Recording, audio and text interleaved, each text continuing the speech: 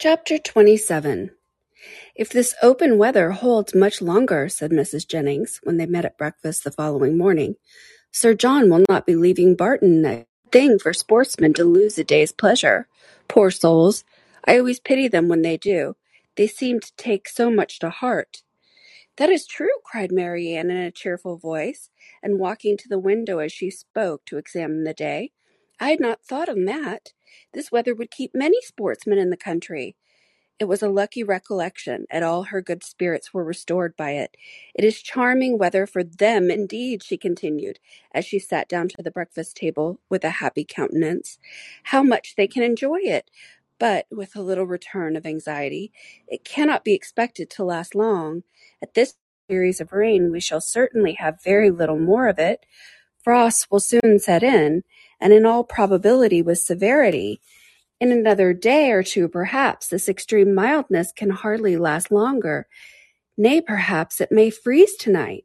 "At any rate," said Eleanor, wishing to prevent Mrs. Jennings from seeing her sister's thoughts as clearly as she did, "I dare say we shall have Sir John and Lady Middleton in town by the end of next week." "Ay, my dear, I warrant you we do. Mary always has her own way. And now," silently conjectured Eleanor, "she will write to Combe by this day's post." But if she did, the letter was written and sent away with a privacy which eluded all her watchfulness to ascertain the fact. Whatever the truth of it might be, as far as Eleanor was feeling through contentment about it, yet while she saw Marianne in spirits, she could not be very comfortable herself, and Marianne was in spirits, happy in the mildest of the weather, and still happier in the expectation of a frost. The morning was chiefly spent in leaving cards at the houses of Mrs. Jennings' acquaintance to inform them of her being in town, and Marianne was all the time busy in observing the direction of the wind, watching the variations of the sky, and imagining an alteration in the air. "Don't you find it colder than it was in the morning, Eleanor? There seems to me a very decided difference. I can hardly keep my hands warm, even in my muff.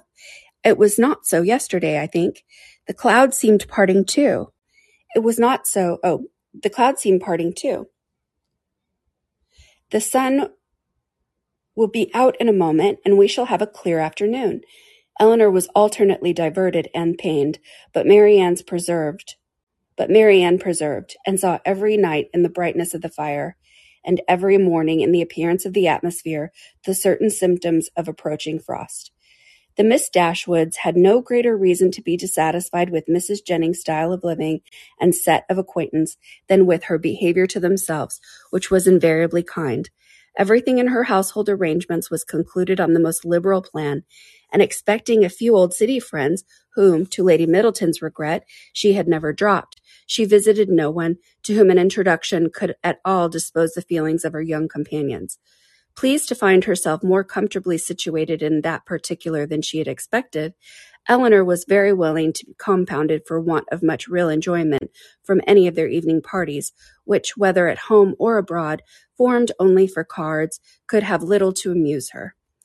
Colonel Brandon, who had a general invitation to the house, was with them almost every day. He came to look at Marianne and talk to Eleanor, who often derived more satisfaction from conversing with him than from any other daily occurrence, but who saw at the same time, with much concern, his continued regard for her sister. She feared it was a strengthening regard. It grieved her to see the earnestness with he often watched Marianne, and his spirits were certainly worse than when at Barton. About a week after their arrival, it became certain that Willoughby was also arrived. His card was on the table when they came in from the morning's drive. "Good God!" cried Marianne. "He has been here while we were out." Eleanor rejoiced to be assured of his being in London, now ventured to say, "Depend upon it he will call again tomorrow." But Marianne seemed hardly to hear her, and on Mrs. Jennings' entrance escaped with the precious card. This event, while it raised the spirits of Eleanor, restored to those of her sister all, and more than all, of their former agitation. From this moment her mind was never quiet. The expectation of seeing him every hour of the day made her unfit for anything. She insisted on being left behind the next morning when the others went out. Eleanor's thoughts were full of what might be passing in Berkeley Street during their absence, but a moment's glance at her sister when they returned was enough to inform her that Willoughby had paid no second visit there. A note was just then brought in and laid on the table. "For me?" cried Marianne, stepping hastily forward. "No, ma'am, for my mistress." But Marianne, not convinced, took it up instantly. "It is indeed for Mrs. Jennings. How provoking." "You are expecting a letter, then?" said Eleanor, unable to be longer silent. "Yes, a little, not much." After a short pause, "You have no confidence in me, Marianne." "Nay, Eleanor, this reproach from you who have confidence in no one." "Me?" returned Eleanor in some confusion. "Indeed, Marianne, I have nothing to tell." "Nor I," answered Marianne with energy. "Our situations then are alike. We have neither of us anything to tell, you because you do not communicate, and I because I conceal nothing." Eleanor, distressed by the charge of reserve in herself, which she was not at liberty to do away with, knew not how, under such circumstances, to press for greater openness in Marianne. Mrs. Jennings soon appeared, and the note being given to her, she read it aloud. It was from Lady Middleton, announcing their arrival in Conduit Street the night before, and requesting the company of her mother and cousins for the following evening. Business on Sir John's part, and a violent cold on her own, prevented their calling in Berkeley Street. The invitation was accepted, but when the hour of the appointment drew near, necessary as it was in common civility to Mrs. Jennings that they should both attend her on such a visit, Eleanor had some difficulty in persuading her sister to go, for still she had seen nothing of Willoughby, and therefore was not more indisposed for amusement abroad than unwilling to run the risk of his calling again in her absence. Eleanor found, when the evening was over, that the disposition is not materially altered by a change of abode, for although scarcely settled in town, Sir John had contrived to collect around him nearly 20 young people, and to amuse them with a ball. This was an affair, however, of which Lady Middleton did not approve. In the country, an unpremeditated dance was very allowable, but in London, where the reputation of elegance was much more important and less easily attained, it was risking too much for the gratification of a few girls to have it known that Lady Middleton had given a small dance of 8 or 9 couple with 2 violins and a mere sideboard collation. Mr. and Mrs. Palmer were of the party, from the former, of whom they said they had not seen since their arrival in town, as he was careful to avoid the appearance of any attention to his mother-in-law, and therefore never came near her. They received no mark of recognition on their entrance. He looked at them slightly without seeming to know who they are, and merely nodded to Mrs. Jennings from the other side of the room. Marianne gave one glance round the apartment as she entered. It was enough. He was not there, and she sat down, equally ill-disposed to receive or communicate pleasure. After they had assembled for about an hour, Mr. Palmer sauntered towards the Miss Dashwoods to express his surprise on seeing them in town, though Colonel Brandon had been first informed of their arrival at his house, and he had himself said something very droll on hearing that they were to come. "I thought you were both in Devonshire," said he. "Did you?" replied Eleanor. "When did you go back again?" "I do not know," and thus ended their discourse. Never had Marianne been so unwilling to dance in her life as she was that evening, and never so much fatigued by the exercise. She complained of it as they returned to Berkeley Street. "Aye, said Mrs. Jennings. "We know the reason of all that very well. If a certain person, who shall be nameless, had been there, you would not have been a bit tired, and to say the truth, it was not very pretty of him to not give you the meeting when he was invited." "Invited?" cried Marianne. "So my daughter Middleton told me, for it seems Sir John met him somewhere in the street this morning." Marianne said no more, but it looked exceedingly hurt. Impatient in the situation, to be doing something that might lead to her sister's relief, Eleanor resolved to write the next morning to her mother, and hoped, by awakening her fears for the health of Marianne, to procure those inquiries which had so long been delayed, and she was still more eagerly bent on this measure by perceiving after breakfast, on the morrow, that Marianne was again riding to Willoughby, for she could not suppose it to be any other person. About the middle of the day, Mrs. Jennings went out by herself on business, and Eleanor began her letter directly, while Marianne, too restless for employment, too anxious for conversation, walked from one window to the other, or sat down by the fire in melancholy meditation. Eleanor was very earnest in her application to her mother, relating all that had passed, her suspicions of Willoughby's inconsistency, urging her by every plea of duty and affection to demand from Marianne an account of her real situation with respect to him. Her letter was scarcely finished when a rap foretold a visitor, and Colonel Brandon was announced. Marianne, who had seen him from the window, and who hated company of any kind, left the room before he entered it. He looked more than usually grave, and though expressing satisfaction at finding Miss Dashwood alone, as if he had somewhat in particular to tell her, sat for some time without saying a word. Elinor persuaded that he had some communication to make in which her sister was concerned, impatiently expecting its opening. It was not the first time her feeling the same kind of conviction, for more than once before, beginning with the observation of, "Your sister looks unwell today," or "Your sister seems out of spirits," he had appeared on the point either of disclosing or inquiring something particular about her. After a pause of several minutes, their silence was broken by his asking her in a voice of some agitation whether he was to congratulate her on the acquisition of a brother. Elinor was not prepared for such a question, and having no answer ready, was obliged to adopt the simple and common expedient of what he meant. He tried to smile as he replied, "Your sister's engagement to Mr. Willoughby is very generally known." "It cannot be generally known," returned Elinor, "for her own family do not know it." He looked surprised and said, "I beg your pardon. I'm afraid my inquiry has been impertinent, but I had not supposed any secrecy intended, as they openly correspond, and their marriage is universally talked of." "How can that be? By whom can you have heard it mentioned?" "By many, by some of whom you know nothing, by others with whom you are most intimate, Mrs. Jennings, Mrs. Palmer, or the Middletons, but I still thought I might not have believed it, for when the mind is perhaps rather unwilling to be convinced, it will always find something to support its doubts. If I had not, when the servant let me in today, accidentally seen a letter in his hand, directed to Mr. Willoughby in your sister's writing, I came to inquire, but it was convinced before I could ask the question, is everything finally settled? Is it impossible to, but I have no right, I could have no chance of succeeding. Excuse me, Miss Dashwood, I believe I have been wrong in saying so much, but I hardly know what to do, and on your prudence I have the strongest dependence. Tell me that it is absolutely resolved on, that any attempt, that in short concealment, if concealment be possible, is that all remains. These words, which conveyed to Elinor a direct avowal of his love for her sister, affected her very much. She was not immediately able to say anything, and even when her spirits were recovered, she debated for a short time on the answer it would be most proper to give. The real state of things between Willoughby and her sister was so little known to herself that in endeavoring to explain it, she might be as liable to say too much as too little.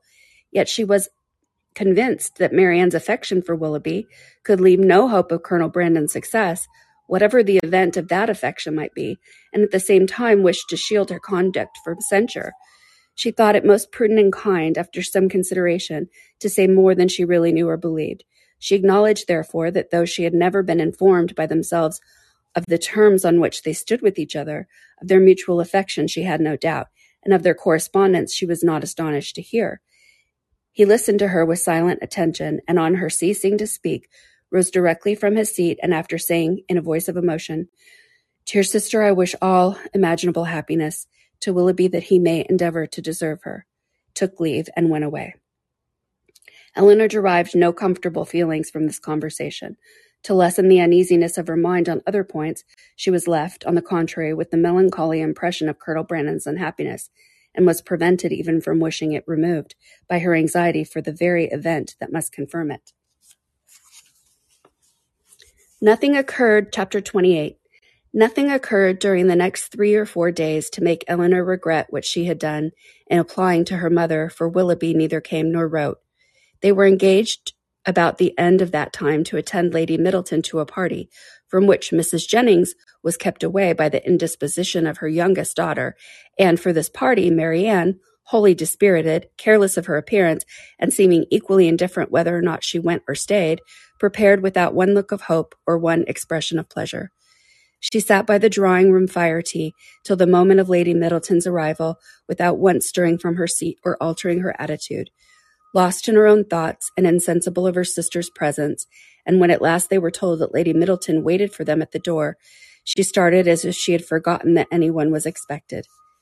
They arrived in due time at the place of destination, and as soon as the string of carriages before them would allow, alighted, ascended the stairs, heard their names announced from one landing place to another in an audible voice, and entered a room splendidly lit up and quite full of company, and insufferably hot.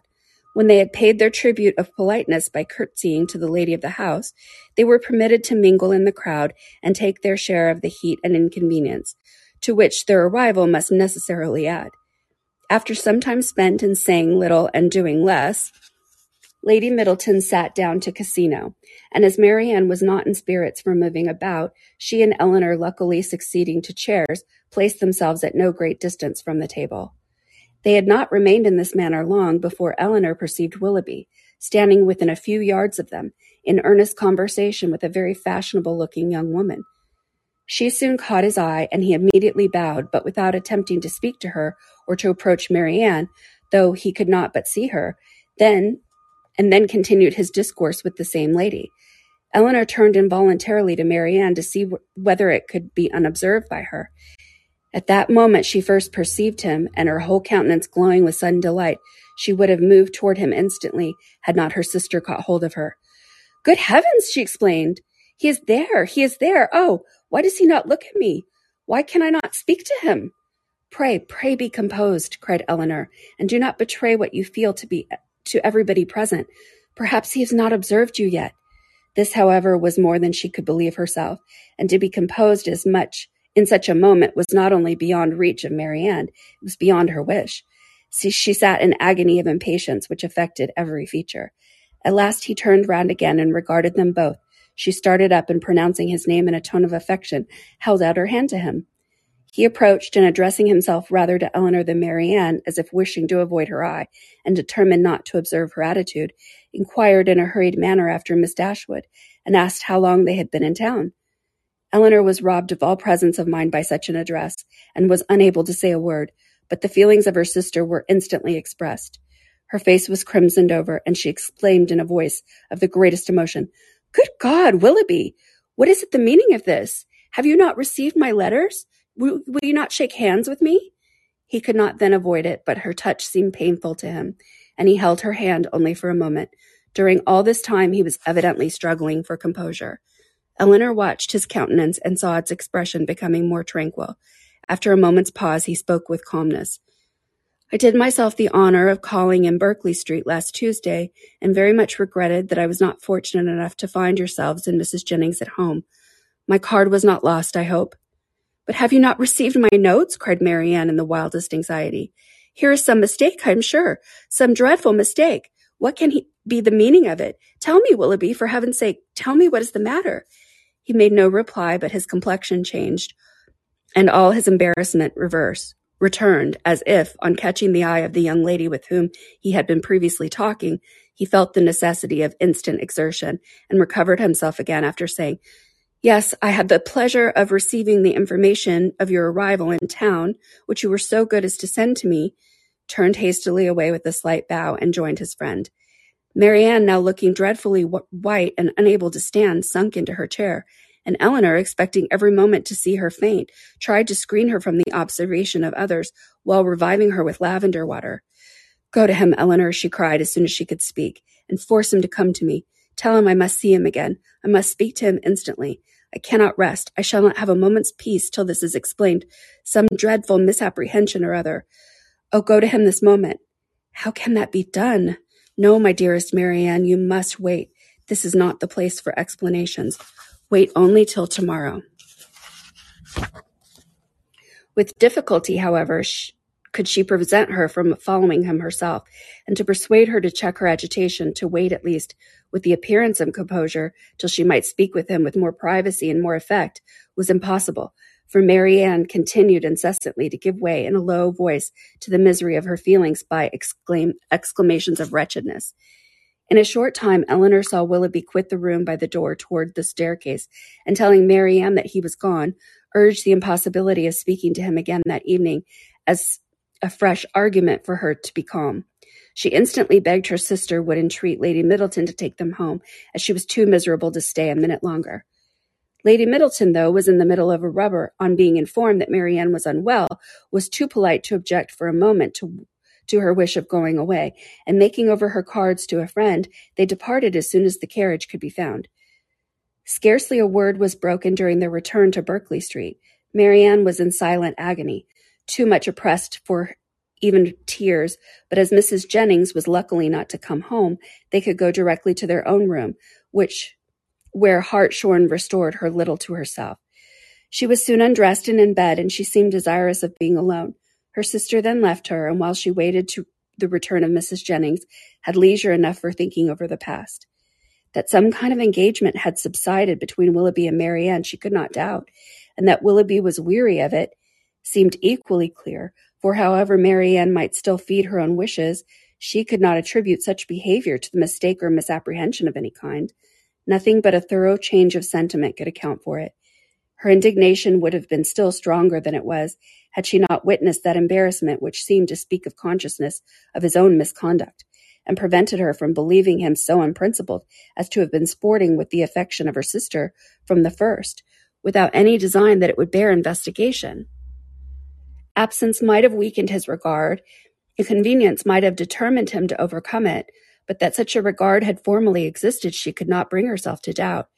As for Marianne, on the pangs which so unhappy a meeting must already have given her, and on those still more severe which might await her in its probable consequence, she could not reflect without the deepest concern. Her own situation gained in the comparison, for while she could esteem Edward as much as ever, however they might be divided in the future, her mind might always be supported. But in every circumstance that could embitter such an evil seemed uniting to heighten the misery of Marianne in a final separation from Willoughby, in an immediate and irreconcilable rupture with him. Chapter 29. Before the housemaid had lit the fire the next day, or the sun gained any power over a cold, gloomy morning in January, Marianne, only half dressed, was kneeling against one of the window seats for the sake of all the light she could command from it, and writing as fast as a continual flow of tears would permit her. In this situation, Eleanor, roused from sleep by her agitation and sobbed, first perceived her, and after observing her for a few moments with silent anxiety, said, in a tone of the most considerate gentleness, "Marianne, may I ask—" "No, Eleanor," she replied. "Ask nothing. You will soon know all."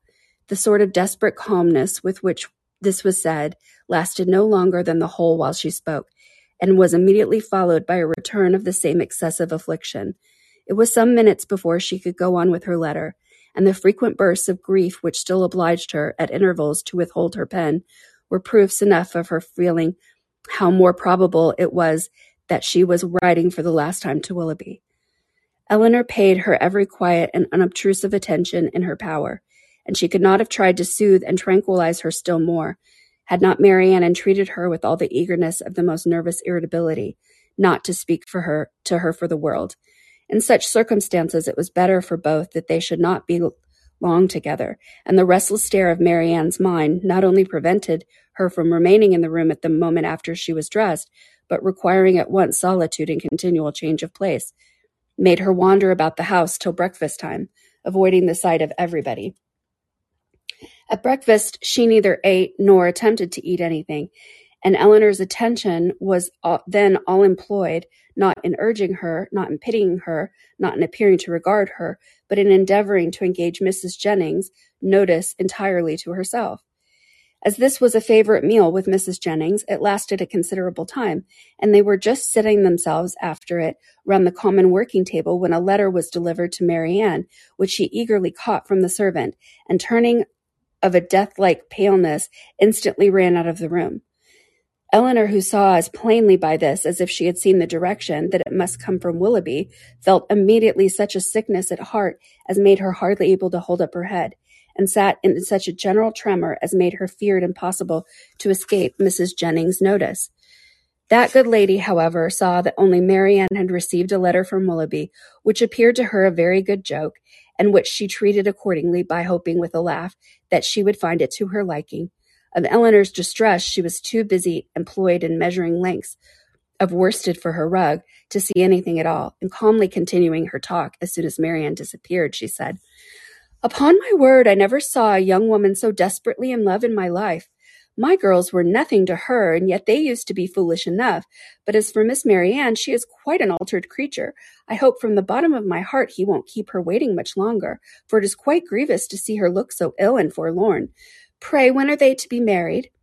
Eleanor, though never less disposed to speak than at that moment, obliged herself to answer such an attack as this, and therefore, trying to smile, replied, "And have you really, ma'am, talked to yourself into persuasion of my sister's being engaged to Mr. Willoughby? I thought it had only been a joke, but so serious a question seems to imply more, and I must beg, therefore, that you will not deceive yourself any longer. I do assure you that nothing would surprise me more than to hear of them being engaged to be married." For shame, Miss Dashwood. How you can talk so. Don't we all know that it must be a match? And they were head over ears in love with each other from the first moment they met. Did I not see them together at Devonshire every single day, and all day long? And did I not know that your sister come to town with me on the purpose to buy wedding clothes? Come, this won't do, because you are so sly about it yourself, and think nobody else has any senses. But it is no such thing. I can tell you, for it has all been known all over town this long. I tell everybody of it, and so does Charlotte.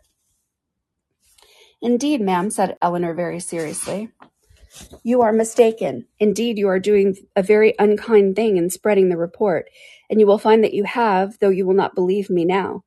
Mrs. Jennings laughed again, but Eleanor had not the spirits to say more, and eager at all events to know what Willoughby had written, Marianne stretched on the bed, almost choked by grief, one letter in her hand and 2 or 3 others laying beside her.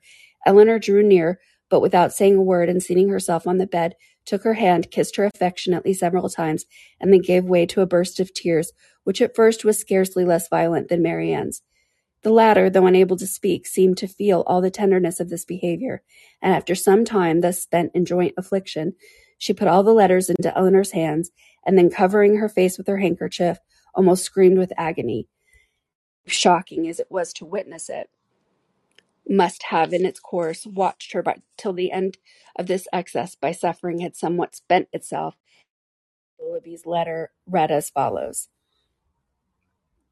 Dear Miss Madam, I have just had the honor of receiving your letter, for which I beg to return my sincere acknowledgments. I am much concerned to find that there was anything in my behavior last night that did not meet your approbation, and though I am quite at a loss to discover at what point I could be so unfortunate as to offend you, I entreat your forgiveness of what I can assure you to have been perfectly unintentional. I shall never reflect on my formal acquaintance with your family in Devonshire without the most grateful pleasure, and flatter myself it will not be broken by any mistake or misapprehension of my actions. My esteem for your whole family is very sincere, but if I have been so unfortunate as to give rise to a belief of more than I felt or meant to express, I shall reproach myself for not having been more guarded in my professions of that esteem. That I should ever have meant more to you will allow to be impossible, and when you understand that my affections have long been engaged elsewhere, and it will not be many weeks, I believe, before this engagement is fulfilled, it is with great regret that I obey your commands of returning the letters with which I have been honored from you, and the lock of hair which you so obligingly bestowed upon me. I am, dear madam, your most obedient, humble servant, John Willoughby. With what indignation such a letter as this must be read by Miss Dashwood may be imagined. Though aware before she began it that it must bring a confession of his inconsistency and confirm their separation forever, she was not aware that such language could be suffered to announce it, nor could she have supposed Willoughby capable of departing so far from the appearance of every honourable and delicate feeling, so far from the common decorum of gentlemen, as to send a letter so imprudently cruel, a letter which, instead of bringing with his desire a release of any professions of regret, acknowledged no breach of faith, denied all particular affections whatever, a letter of which every line was an insult, and which proclaimed its writer to be deep in hardened villainy. She paused over it for some time with indignant astonishment, then read it again and again, but every perusal only served to increase her abhorrence to the man, and so bitter were her feelings against him that she dared not trust herself to speak, lest she might wound Marianne still deeper by treating their disengagement not as a loss to her of any possible good, but as an escape from the worst and most irremediable of all evils, a connection for life with an unprincipled man, as a deliverance the most real, a blessing the most important. In her earnest meditations on the content of the letter, on the depravity of that mind which should dictate it, and probably on the very different mind of the very different person who had no other connection whatever with the affair than what her heart gave him with everything that passed, Eleanor forgot the immediate distress of her sister, forgot that she had 3 letters on her lap, yet unread, and so entirely forgot how long she had been in the room, that when on hearing the carriage drive up to the door, she went to the window to see who could be coming so unreasonably early. She was all astonishment to perceive Mrs. Jennings' chariot, which she knew had not been ordered till 1. Determined not to quit Mary Ann, though hopeless of contributing, at present, to her ease, she hurried away to excuse herself from attending. Mrs. Jennings, on account of her sister being indisposed, Mrs. Jennings, with the thoroughly good-humored concern for its cause, admitted the excuse most readily, and Eleanor, after seeing her safe off, returned to Mary Ann, whom she found attempting to rise from bed, and whom she reached just in time to prevent from her falling to the floor, faint and giddy from a long want of proper rest and food. For it was many days since she had any appetite, and many nights since she had really slept, and now, when her mind was no longer supported by the fever of suspense, the consequence of all this was felt in an aching head, a weakened stomach, and a general nervous faintness. A glass of wine which Eleanor procured for her directly made her more comfortable, and she was at last able to express some of the kindness by saying, "Poor Eleanor, how unhappy I make you. I only wish," replied her sister, "that there were anything I could do which might be of comfort to you." This, as everything else would have been, was too much for Mary Ann, who could only exclaim in her anguish of her heart, "Oh, Eleanor, I am miserable indeed," before her voice was entirely lost in sobs. Eleanor could no longer witness this torrent of unresisted grief in silence.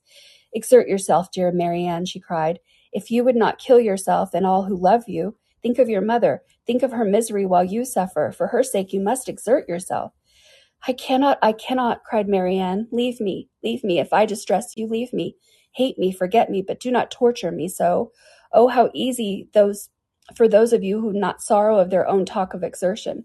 Happy, happy Eleanor, you cannot have an idea what it is to suffer. Do you call me happy, Mary Ann? Ay, if you knew. And can you believe me to be so, while I see you so wretched? Forgive me, throwing her arms around her sister's neck. I know you feel for me. I know what a heart you have. But yet you must be happy. Edward loves you. What can you do with away as much happiness as that? Many, many circumstances, said Eleanor solemnly. No, cried Marian wildly. He loves you, and only you. You can have no grief, and I can have no pleasure while I see you in this state, and you will never see me otherwise. Mine is a misery which nothing can do away with. You must not talk so, Marianne. Have you no comforts, no friends? Is your loss such as leaves no opening for consolation? Much as you suffer now, think of what you would have suffered if your discovery of his character had been delayed to a later period, if your engagement had been carried on for months and months, as it might have been before he chose to put an end to it. Every additional day of unhappy confidence on your side would have made the blow more dreadful. Engagement, cried Marianne. There has been no engagement. No engagement? No, he is not so unworthy as you believe him. He has broken no faith with me. But he told you that he loved you. Yes, no, never absolutely. It was never every day implied, but never. Sometimes I thought it had been, but never was. Yet you wrote to him? Yes. Could that be wrong after all that had passed? But I cannot talk. Eleanor said no more, and turning again to these 3 letters, which now raised a much stronger curiosity than before, directly ran over the contents of all. The first, which was what her sister had sent him on their arrival in town, was to this effect. How surprised you will be, Willoughby, on receiving this, and I think you will feel something more than surprise when you know that I am in town, an opportunity of coming hither, though with Mrs. Jennings was a temptation we could not resist. I wish you may receive this in time to come here tonight, but I would not depend on it. At any rate, I shall expect you tomorrow. For the present, adieu. Her second note, which had been written on the morning after the dance at the Middleton, was in these words. I cannot express my disappointment in having missed you the day before yesterday, nor my astonishment at not having received any answer to a note which I sent you about a week ago. I've been expecting to hear from you, and still more to see you, every hour of the day. Pray call again as soon as possible, and explain the reason of my having to expected this in vain. You had better come earlier another time, because we are generally out by 1. We were last night at Lady Middleton's, where there was a dance. I've been told that you were asked to be one of the party. But could it be so? You must be very much altered indeed since we parted, if that could be the case. and you not there, but I will not suppose this possible, and I hope very soon to receive your personal assurance of it being otherwise. The contents of her last note to him were these: What am I to imagine, Willoughby, by your behavior last night? Explanation of it. I was prepared to meet you with the pleasure which our separation naturally produced, with the familiarity which our intimacy at Barton appeared to me to justify. I was repulsed indeed. I have passed a wretched night in endeavoring to excuse a conduct which can scarcely be called less than insulting. But though I have not been able to form any reasonable apology for your behavior, I am perfectly ready to hear your justification of it. You have perhaps been misinformed or purposely deceived in something concerning me, which may have lowered me in your opinion. Tell me what it is, explain the grounds on which you acted, and I shall be satisfied in being able to satisfy you. It would grieve me indeed to be obliged to think ill of you, but if I am to do this, if I am to learn that you are not what we have hitherto believed you, that your regard for us all was insincere, that your behavior to me was intended only to be deceived, let us be told as soon as possible. My feelings are at present in a state of dreadful indecision. I wish to acquit you, but certainly on other side will be eased to what I now suffer. If your sentiments are no longer what they were, you will return my notes and the lock of my hair, which is in your possession. That such letters, so full of affection and confidence, could have been so answered, Eleanor, for Willoughby's sake, would have been unwilling to believe. But her condemnation of him did not blind her to the impropriety of their having been written at all, and she was silently grieving over the imprudence which had hazarded such unsolicited proofs of tenderness, not warranted by anything preceding, and most severely condemned by the event, when Marianne, perceiving that she had finished the letters, observed to her that they contained nothing but what one would have written in the same situation.